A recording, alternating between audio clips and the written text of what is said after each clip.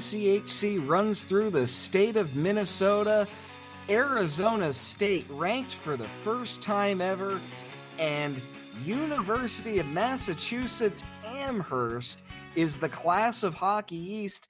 Hello, everybody, and welcome back to Puck University. I'm your host, Tim Williams, joined from the New England area by Chris Lynch of InsideHockey.com, and we're going to start with those Minutemen versus Friars games. This last weekend in Hockey East, it was a battle of the top two teams. We've seen Providence at the top of this conference for the last few years, but not that many people, even people who really liked Cale Makar, were saying that the Massachusetts Minutemen, the group out of Amherst, was going to be near the top of Hockey East. But we have one on the line with us right now, Chris Lynch, from joining us from up in the Boston area.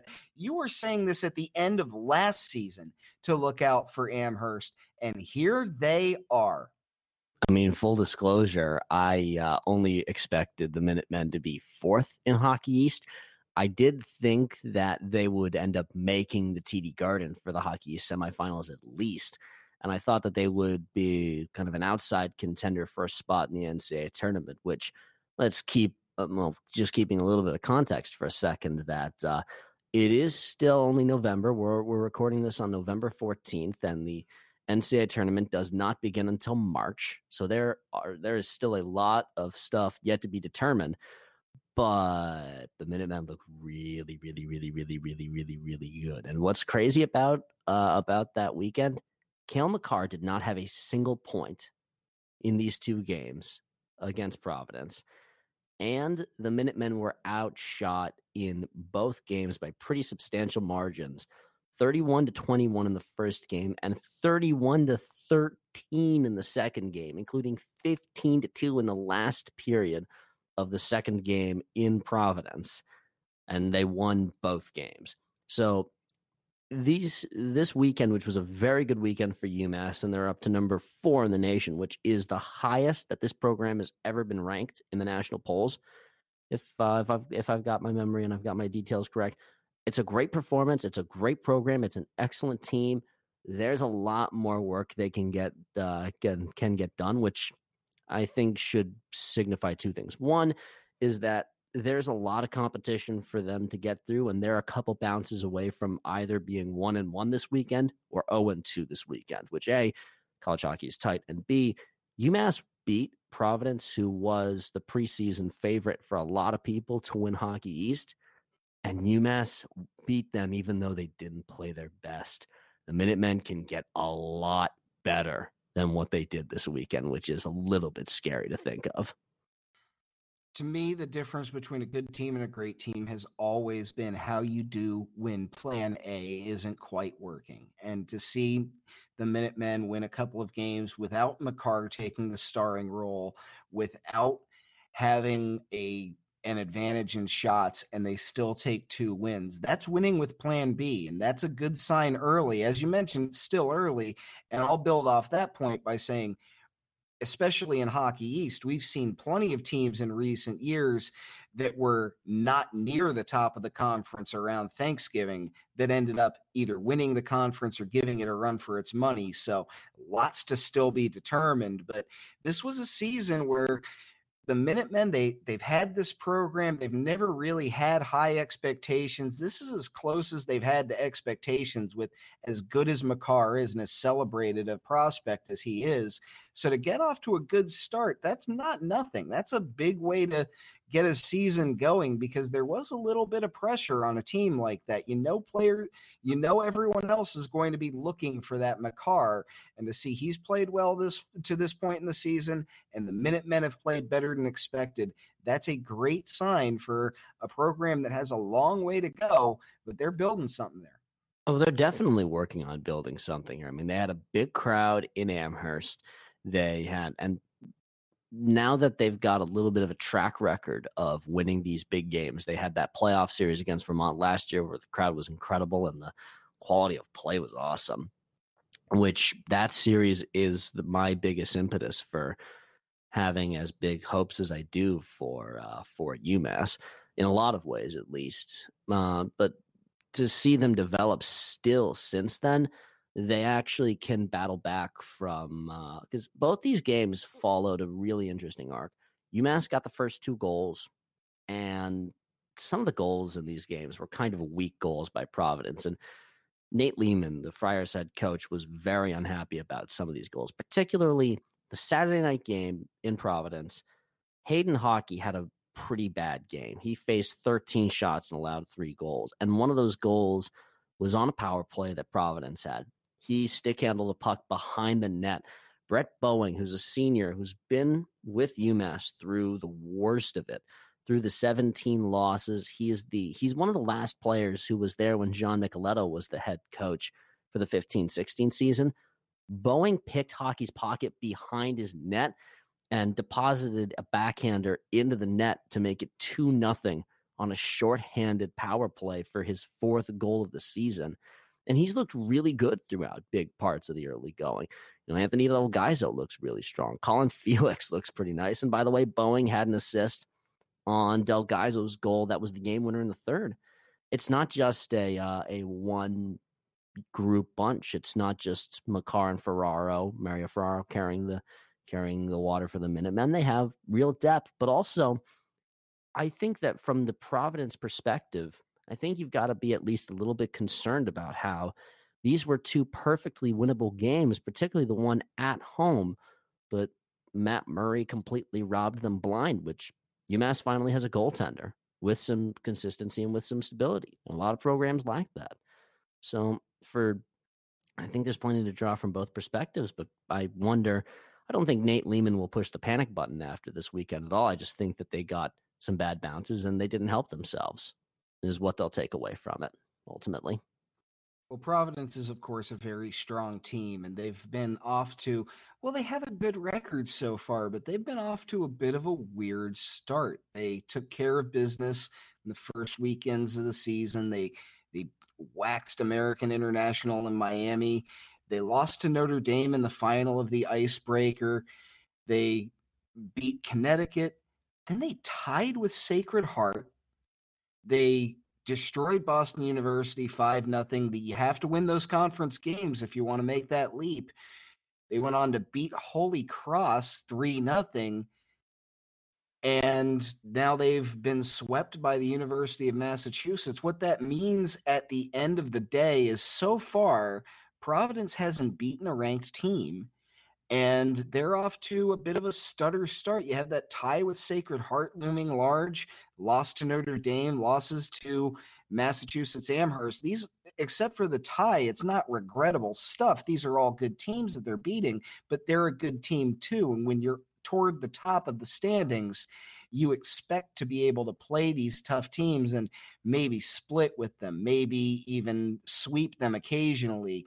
So there's a little bit of work to be done for Providence. I don't think it's time for Lehman to hit the panic button by any means, but not this weekend, but next weekend, they're going to be at Denver at Magnus Arena. And I think it's getting to the point where they're going to really need a win. I don't know about need a win, but they'd really like a win in one of those 2 games at Magnus. Get that first win over a ranked team. Get them really kick-started in Providence. I mean, before then, this weekend, they have to clear a hurdle that we consistently harp on. They have to go to North Andover and play Merrimack at Lawler Rink, place where, stop if you've heard this before, they've had a little bit of trouble in recent years. So, they have conference games this week against a team that plays them really tough. They didn't lose to Merrimack last season. They had a 2-1 victory at home and a 6-6 tie in Merrimack, a game that they should have won. I think they were up 6-4 at one point in that game, but ended up with just a 6-6 tie at Lawler.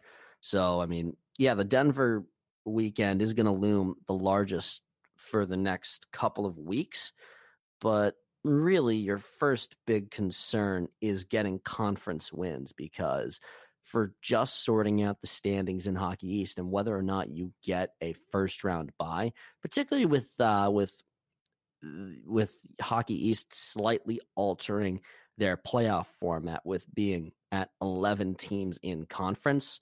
So the top 8 teams in Hockey East will move on. Teams 9, 10, and 11 will be done at the end of the regular season. Teams 8-1 will move on to the tournament. So with the changed playoff format, that does mean a lot for Merrimack, which means they're going to come out and attack, which means that they're going to give you fits, which means that Providence has some work to do, particularly in a place where, well, at least last year, they ran into some trouble, and Merrimack's looked pretty decent so far this year against conference foes. In fact, you mentioned the Hockey standings. Merrimack and Providence are currently tied with 4 points in conference. So it's still very, very early in the conference schedule, but that's a game between teams that are even in the standings at the moment in Hockey East. So Providence needs to separate themselves, especially from, and I mean no offense to a program that's made some strides this year. And I think coming in, we did not expect much out of Merrimack, but they've been tough at home. And you got to win those games. You got to separate yourself from the Merrimacks of the world if you're Providence. And going into Lawler, that's no small task these days. So that will be an interesting one this weekend for Providence. But as I said before, the Denver meetings are going to loom large. And speaking of Denver, I think we're getting closer and closer to really officially becoming broadcasters, because I think I might have accidentally put the broadcaster's curse on the Pioneers last week by pointing out that they didn't have a loss yet, because St. Cloud State took it to them in Herb Brooks National Hockey Center, winning 2 games by a score of 4-3 each night. And that's what I meant when I said earlier that the road to the NCHC firmly runs through the state of Minnesota. I mean, the state of hockey. We spend a lot of time talking about the quality of competition out east, but I mean, Duluth's the reigning national champions. The Gophers are having a down year this year, but they're regular competitors. Bemidji State is also in the ranks of at least the most defensively sound teams. I think they're second, or they're third rather, on the nationally for the fewest goals allowed per game. Or excuse me, they're second, right behind Bowling Green. Problem is they're pretty far down the list for offensive scoring. But St. Cloud's a regular competitor, Duluth's a regular, and Minnesota State Mankato those are your top 3 teams in the nation right now, and all of them deservedly so. And it's kind of a miracle for Denver that at least the second game was as close as it was. I mean, Devin Cooley should be his teammates should be making him dinner for the next week for how he managed to keep these games close. He faced 39 shots the first night and made 35 saves. His offense only generated 24 shots, which is a lot considering the next night the St. Cloud outshot the Pioneers 41-18. And still, it was only a 4-3 score. St. Cloud absolutely could have run this score up a lot more. And Cooley with 37 saves, that's a case of a goaltender who has certainly earned a job. And those were big skates he was sliding into after Tanner Gillette graduated, having won a national championship and a Mike Richter Award. I mean, Cooley is probably the best thing going right now for that Pioneer team.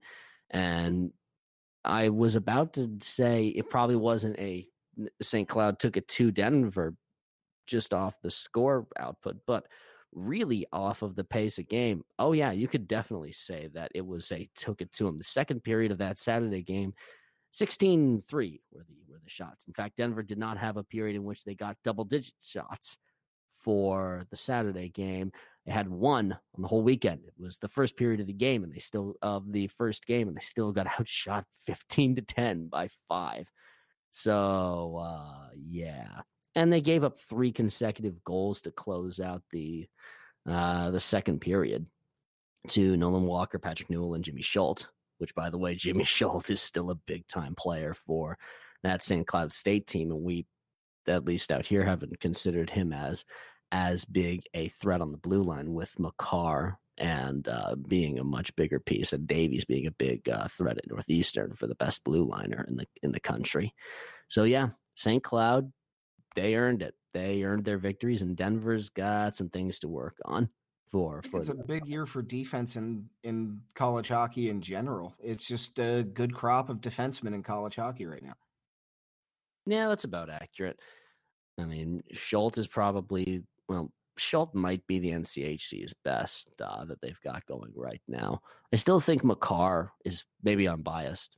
Okay, I am biased, but I still think McCarr is your best total package defenseman for just the impact that he has on the game going both ways. But there's still plenty to sort out. But yeah, St. Cloud earned these two victories, and they absolutely look like the top team in the nation, or they would if there were no Minnesota Duluth to contend with.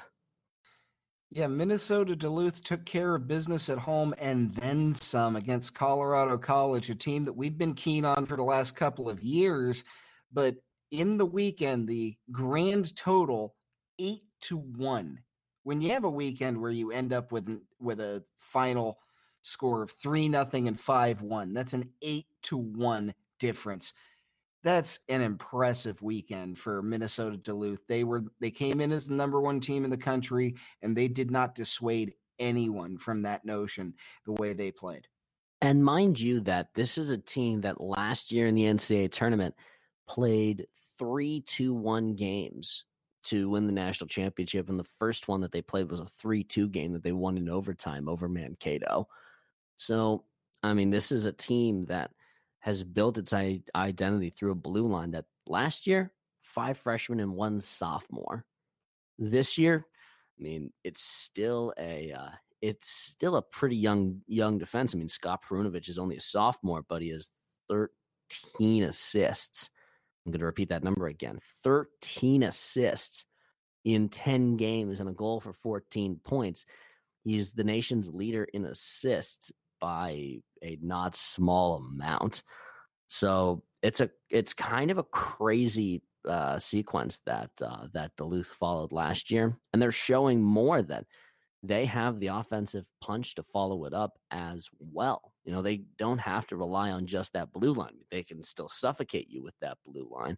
And even after you get through that blue line, you still have to beat Hunter Shepard. And he didn't get a lot of pressure, but he still only gave up 1 goal on the weekend to a Colorado College team that has a bit more growing to do. But still, Nick Halloran is no small piece of an offense, whatever offense he's playing on.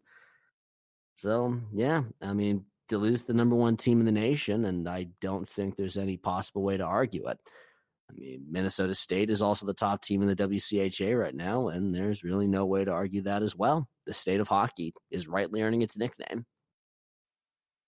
And another big weekend ahead for Minnesota Duluth. They travel down to Magnus Arena to play a Denver team that's really going to feel a need to get back on the winning side after the weekend they had at St. Cloud State. No shame in getting swept at Herb Brooks National Hockey Center, but it's the NCHC. You can't take a weekend off. You can't take anything for granted. And everyone, and I mean everyone, has a target on their back in that conference. I mean, that's why it's the best conference going right now. And this is going to be a fun stretch for Duluth because, well, they do get the Thanksgiving weekend off, but the next time they return home, they get North Dakota. Which, do you really want North Dakota coming into your building at any point? And Denver, I mean, they have this weekend against Duluth, and then they get Providence, and then they have to go to North Dakota. Again, do you want to, as bad as it is having the Fighting Hawks coming into your building, you don't want to go to Ralph Engelstad. You might be so distracted by the beauty of the building that you forget you're playing one of the best teams in the country. Have fun with that, guys. Yeah, it doesn't get easy, the NCHC schedule at any real point for any of these schools, and it's really ratcheting up for Denver. So they're up against the gauntlet. We talked a little bit about it last week. It's hard to not keep talking about it. They're just going to face ranked teams over and over again. That takes them all the way into the break. They're playing some of the best teams in the country all the way into Christmas break, and they come out of that break on December 28th. And where are they? They're at Lawler Arena, where we've already talked about no one wants to go into Lawler at this point, even if it is Merrimack with all the perception that we might have of that program.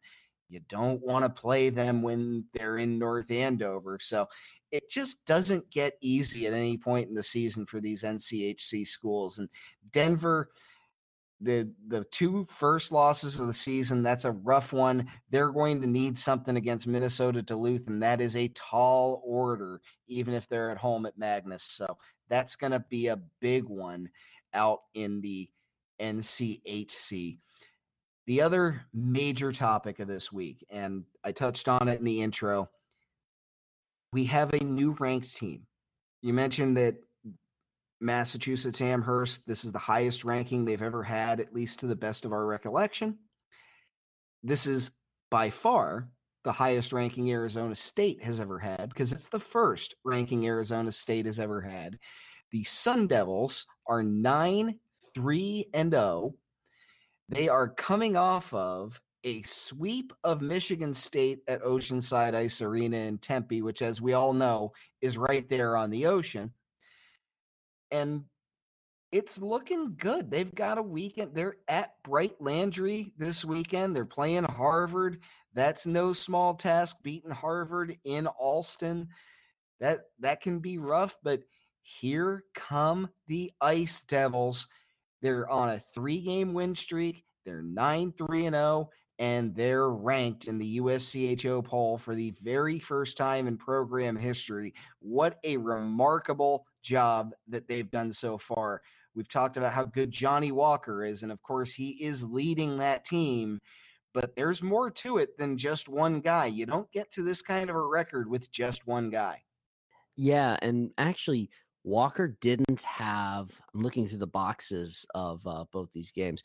So the first game was a 5-4 victory over Sparty. The second night was 2-0.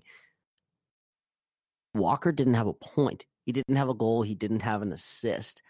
And from what I could tell, that's probably the first time so far this year that Walker hasn't figured into the scoring for the Sun Devils at all. So that's just a curious situation to point out that their best player wasn't a factor in the scoring, and they still won. It's a similar way to, and again, with UMass-Amherst, Plan A of Cale Makar and Ferraro didn't do that much. I mean, part of their Plan A is also John Leonard, and he had another highlight goal, but Walker is Plan A for them.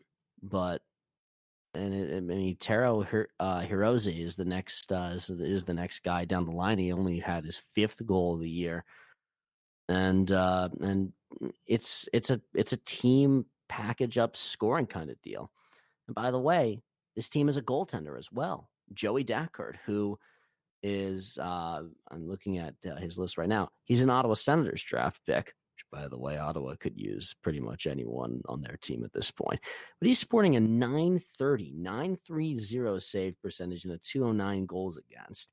Now, the goals against average is really more a result of his team's efforts. It's also worth noting that he's playing almost all of his team's ice time. He's been on the ice for the Sun Devils 99.4% of the time so far this year. He's been in all 12 games. He's gotten all 12 decisions, and 3 of those games have been shutouts.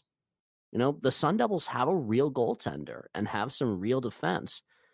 Dackert is a junior and is a draft pick for them. And this is one of the coolest stories in college sports right now. In part also, their coach, Greg Powers, is an Arizona State alum. He's originally from Indianapolis.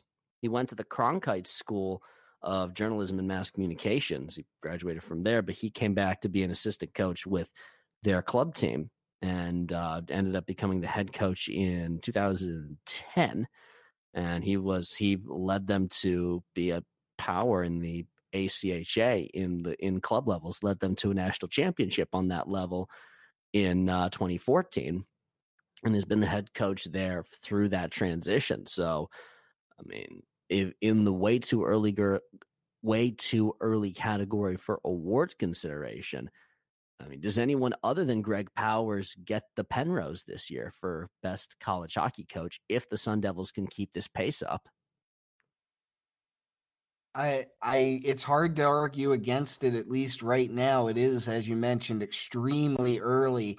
But regardless of what happens the rest of the season, there is some believability now with Arizona State. It might have been a bit of a shock to a lot of students on campus when they went D1.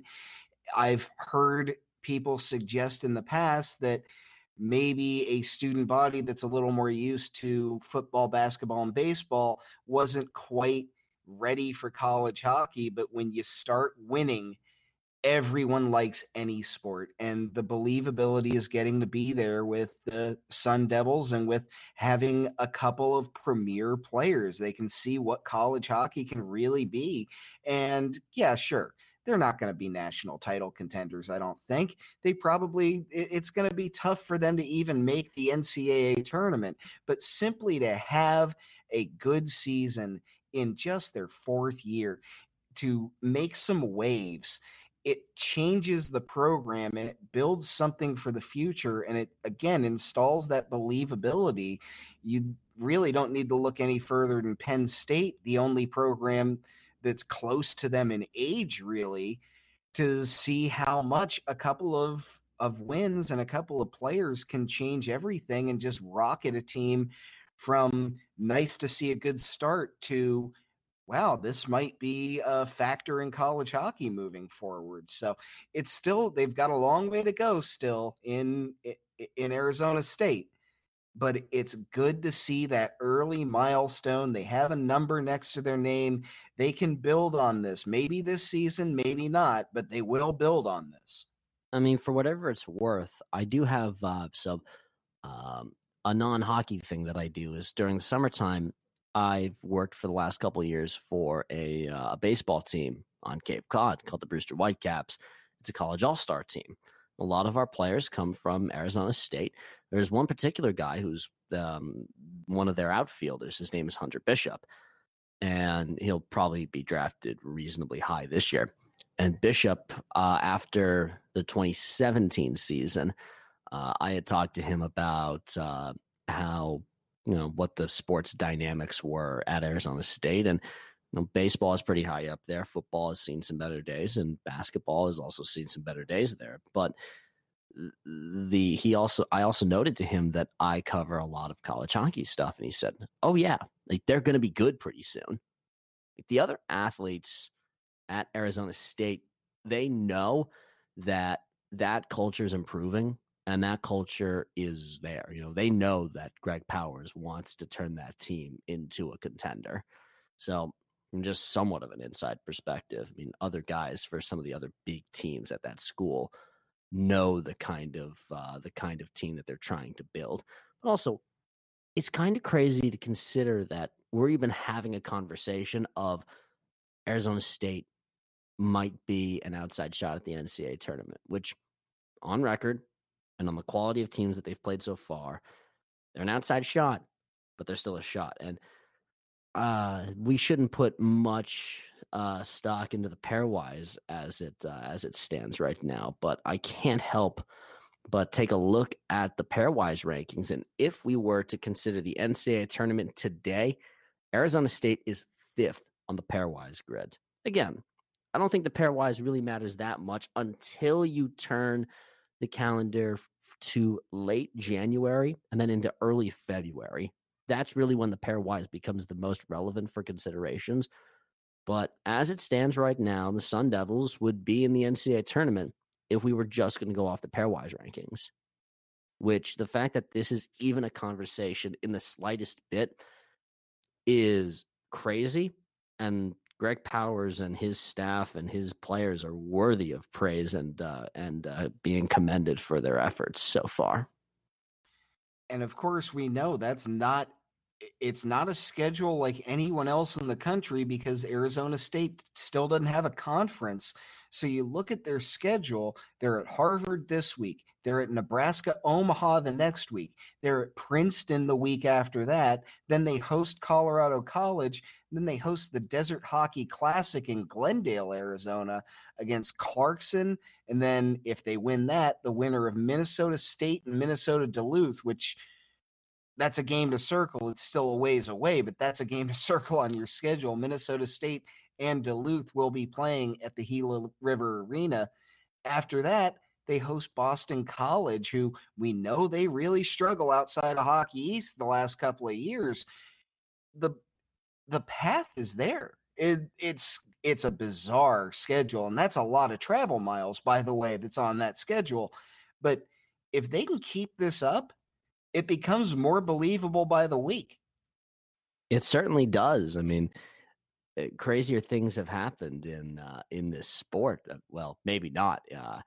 But a little bit of trivia question: do you know, or do you have a guess as to the last time that a non-conference affiliated team made the NCAA tournament?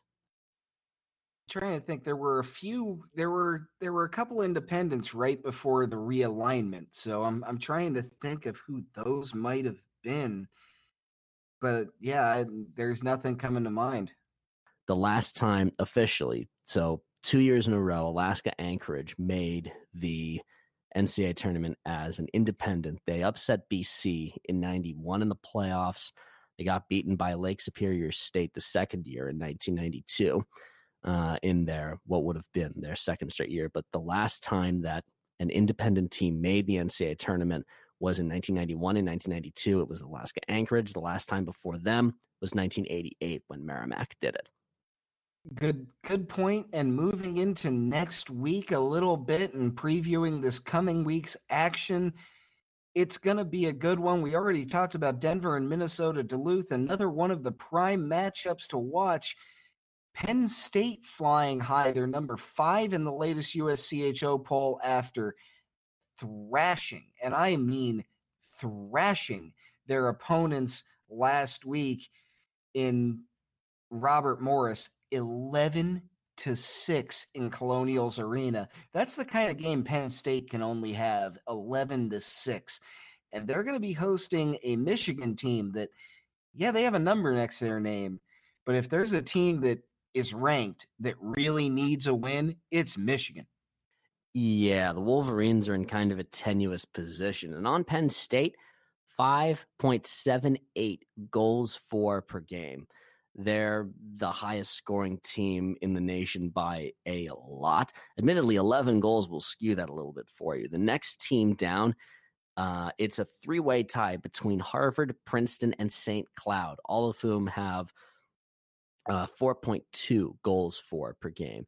I mean, the problem for Harvard is that they also allow 4.2 goals per game. So their goal margin is 0. Princeton has a goal margin of 8. St. Cloud has a goal margin of 24. And Penn State has the second highest goal margin in the nation with 26 more goals scored than given up. In part, they just score so many of them. By the way, number 1 in that category, Bowling Green at plus 27. Penn State is a plus 26. Michigan is in kind of a curious position. I mean, I think we still do think, I wonder how many rankings and expectations are giving them the benefit of the doubt of having Quinn Hughes and having made that run to the national tournament last year and into the Frozen Four last year, and how they were a bounce and a save and a shot away from playing for the national championship against Duluth last year. It just so happens that Notre Dame knows what they're doing when they get into these kinds of tournaments. So it's not a very it's a very precarious situation that they find themselves in, that Michigan finds themselves in. And they're going to need Hayden Levine to stand tall, and that is no small task against an offense that they don't have one particular guy who overwhelms the offense or overwhelms your defense, but there's 3 of the top 5 scorers in the nation. Nikita Pavlicek, who's a Penguins draft pick, Alex Limoges, and Evan Barrett, who's a Pittsburgh draft pick, are in the top. There are 3 Nittany Lions in the top 5. Pavlovich is second, tied with Limoges, and Barrett is tied for 4th nationally. 16, 16, and 14 points, respectively. Have as much fun with that as possible for a team that doesn't have consistent goaltending so far this year. Usually when we preview these upcoming weeks, there are a good slew of games between teams that are ranked, that I like to say teams that have numbers next to their name. And those are always the matchups you circle the most. You just want to see it. Polls mean what they mean. We know. But at the same time, when it's two teams that are ranked very close to each other, we love watching these games. And really, this week, there aren't all that many. We talked about Minnesota, Duluth, and Denver. We talked just now about Penn State and Michigan.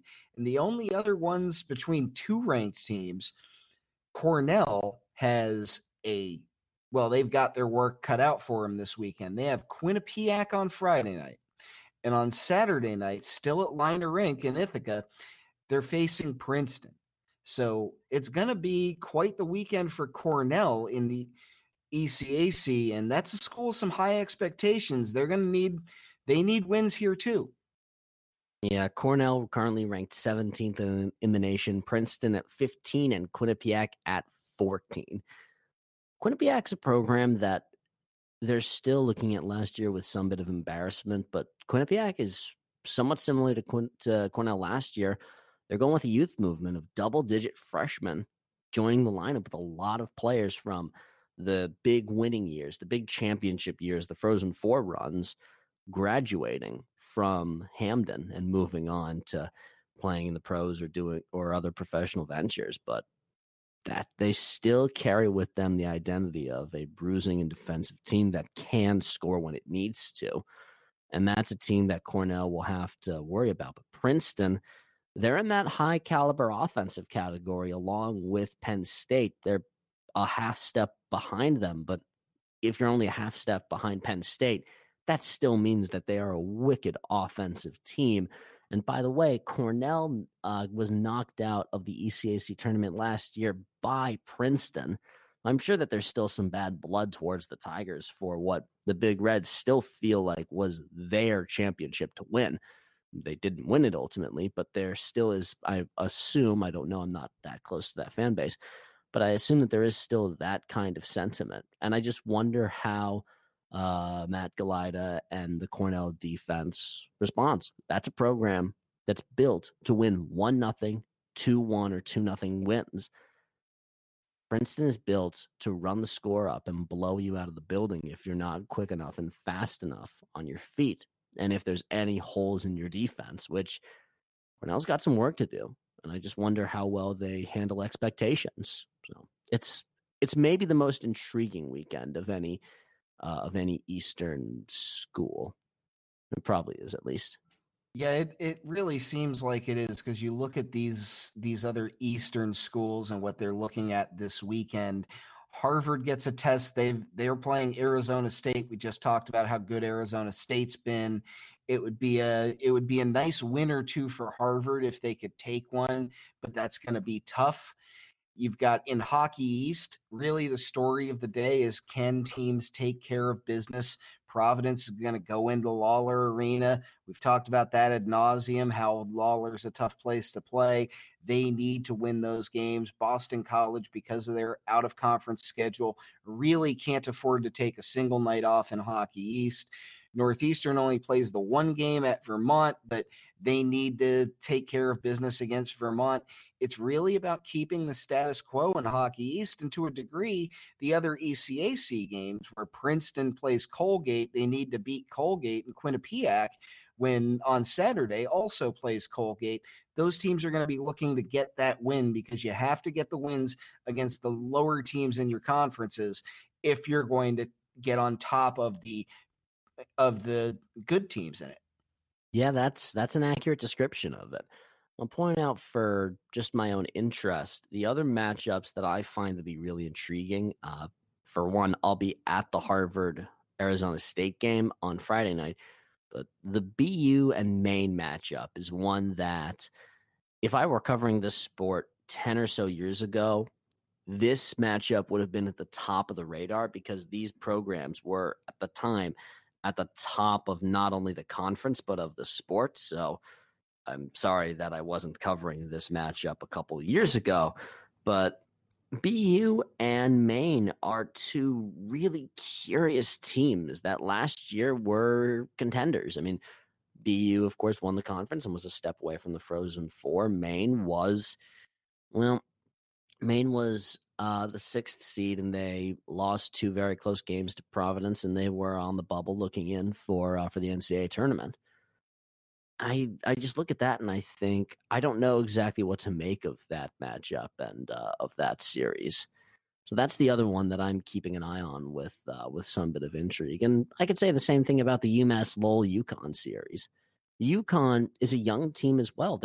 They follow the Quinnipiac style of they're playing 10 freshmen, like 9 or 10 freshmen in their lineup pretty regularly, including at least one of their goaltenders.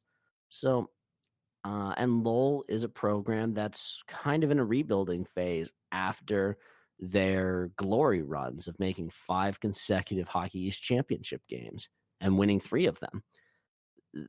I just look at that weekend and I think that's such a curious series of matchups because they could go either way. And you feel like these teams probably should be at least a step above where they are, but this is what we have. A sweep for either could really kick them into a higher gear. And you saw Connecticut. We're recording this on a Wednesday. You saw Connecticut last night against Brown. Indeed, I did. And truth be told, it was not a very pretty game to pay attention to. I mean, I saw a lot of bad passing. I saw a lot of checks that just looked a bit like it looked like at times it was a scrum sport instead of cleaning up the speed sport. I mean, it wasn't that pretty a game to watch. It was a good showing for UConn that A, the Huskies could get a victory, B, to prove that they've got 2 goaltenders who are NHL draft picks, one of whom Adam Huska, who didn't get the start last night, but he's a quality collegiate hockey goaltender. He will keep the Huskies in games. And the other one is Tomas Vamaka, who is a player from the Czech Republic, who I should note, by the way, UConn has done a really interestingly good job of getting a lot of international players. I mean, the 2 goaltenders, Huska is from Slovakia and Vamaka is a Czech player. And Ruslan Iskakov is a Russian, and they had for a while, they've been recruiting a number of Maxim Latunov was also a Russian player. So they've had for a while a number of high caliber international pieces, but it's a young team that's still figuring itself out. I do think they're on the rise, and I think they're probably better than the ugly kind of matchup we saw last night. But I don't know. It's just one of those curious kind of nights that curious kind of teams that I think you should keep your eye on, and I definitely will moving forward. It will be a good one, and it will be a good test for both of these teams to see if one of them can get back on track and start to get some points in Hockey East. Because as you mentioned, if you're in the bottom 3 spots of Hockey East when the season ends, your season ends. So that's every game becomes a little bit more important with that looming large. Especially you look at those standings and there's Lowell right down there toward the bottom. That's not where under Norm Bazin, that's not where they expect to be. So they're going to be feeling some internal pressure, I would imagine, to get some wins and to start to bring themselves back into the fold in Hockey East. And I think they can do that, but it could be a big weekend for Connecticut if they were to get the sweep and to vault themselves into the mix in Hockey East themselves. Because again, I think that they're kind of a comparable program, not in terms of how they're built, but in terms of how they're building to the Minutemen in Amherst. So it would help this whole changing of the guard in Hockey East, or maybe rather this installing of parity in Hockey East might be the best way to say it, to see Connecticut continue to rise. And I think under Mike Cavanaugh, they will sooner or later, but this could be a big weekend for them in that regard. And moving on to one final note, the NHL Hall of Fame, the Hockey Hall of Fame rather, inducted a few members just this week, and among them was Martin St. Louis, who I went and checked with someone from the Vermont Hockey Blog on this. I very much did my research on this, so I can be comfortable saying this. pretty sure he's the best hockey player to come out of the University of Vermont. Congratulations to Martin St. Louis on being inducted into the Hall of Fame. That's another college hockey alum that goes into the Hall. There aren't that many, but the ones that are there, we will never forget, and he joins those ranks. I mean, he's one of the most deserving people to have ever played. I mean, an undrafted player who made his name in a gigantic way. Congratulations to one of the best players that ever came out of the ECAC. Because remember that Vermont only joined Hockey East in 2005. For most of their history, they were a member of the ECAC until very, very recently. So. And in terms of how he stacks up for the other great players who came out of Vermont, I mean, for career goal leaders, St. Louis is third behind Tim O'Connell and Eric Perrin. Kirk McCaskill is a little bit further down. St. Louis is also the career assists leader in the history of Vermont. 176 assists from 1993 to 1997. Eric Perrin played about the same time, those same years, 149 assists, capped off with a run to the Frozen Four in 1996. And probably your other main contender for best player to come out of Vermont is Tim Thomas, two-time Vezina Trophy winner, Stanley Cup and Conn Smythe winner with the Bruins in his time with them. Would probably be my guess for who your other great Catamount players are. But yeah, absolutely deserving for Martin St. Louis. And on a personal note, my first ever NHL game was in Tampa in 2006. They played the Florida Panthers. Marty St. Louis scored the shootout winning goal to get the victory for the Lightning. So I've got some bit of personal affinity for him as well, for him writing some hockey memories of mine from my youth. I was in the building last year when they raised his name and number up to the rafters in Amalie Arena, formerly a lot of things, the St. Pete Times Forum and the Ice Palace. And really, when people talk about down here in Tampa, and I've talked about it several times, that this area has become a real hockey town in a lot of respects. And a lot of that can be traced right back to that 2004 team. And St. Louis was, of course, one of the leaders on it. He's still really well liked around this area. They love when he comes back to the arena. He gets a huge ovation every time he does. Occasionally, he and Vinny Lecavalier will kind of go back and forth with each other about Martin St. Louis is not the largest of hockey players, and that comes up occasionally as a nice little joke. He's well liked, and early commitments don't mean a whole lot, but another personal level reason for me to like him, his son Ryan has committed to Northeastern. Of course, he's got a few years of high school left to go before he makes it to the Huskies, but that's a good thing for guys like me to hear. Fantastic. I mean, yeah, those early commitments can change. I mean, Johnny Gaudreau was committed at one point to Northeastern, but I mean, Albie O'Connell moving was one of the big reasons why O'Connell moving over to Harvard was a big point of it. But best of luck and hope that he ends up staying at Northeastern. And congratulations to one of the greatest college hockey players, one of the greatest hockey players of all time, who happened to make his way through the undrafted ranks and really is the poster child for why you should pay attention to the skill guys coming out of college hockey. They can be some skill guys and some gritty heart guys for you. St. Louis won the Hart Trophy in 2004 and was one of the big reasons why the Lightning have a Stanley Cup to their name. One of the best of all time, and at least one of my personal favorites. It seems like one of yours as well. Yeah, he's a great guy. Everyone likes him. There's no reason to not want to root for him. And it was great to see him get his moment in Toronto, getting enshrined. He certainly earned it. And you mentioned a few names. You mentioned the great players to come out of college hockey.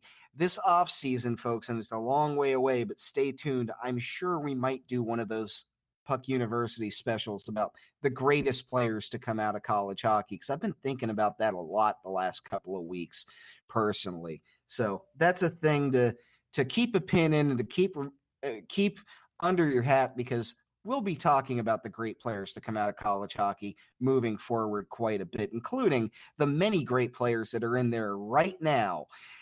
Chris, where are you going to be this weekend for InsideHockey.com?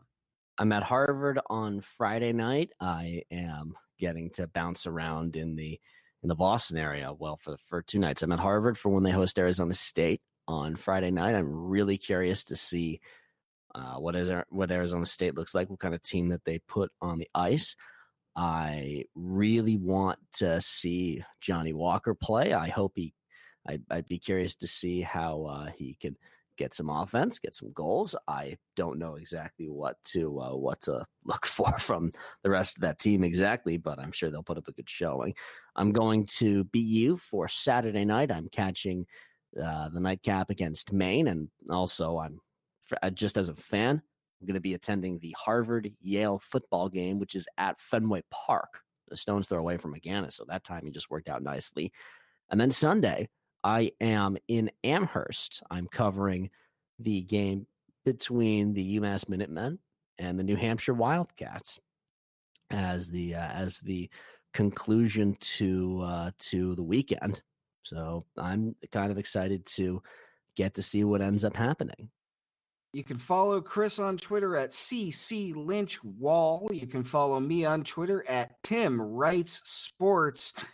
Please follow this podcast wherever you get your podcasts. Help us grow. Help tell a friend. Tell someone that loves college hockey. There is somewhere to hear people just talking about your sport just a little bit more. We try and take that national focus. So spread the word around. Help us grow this thing. And as always, ladies and gentlemen, keep your head up and your hits clean.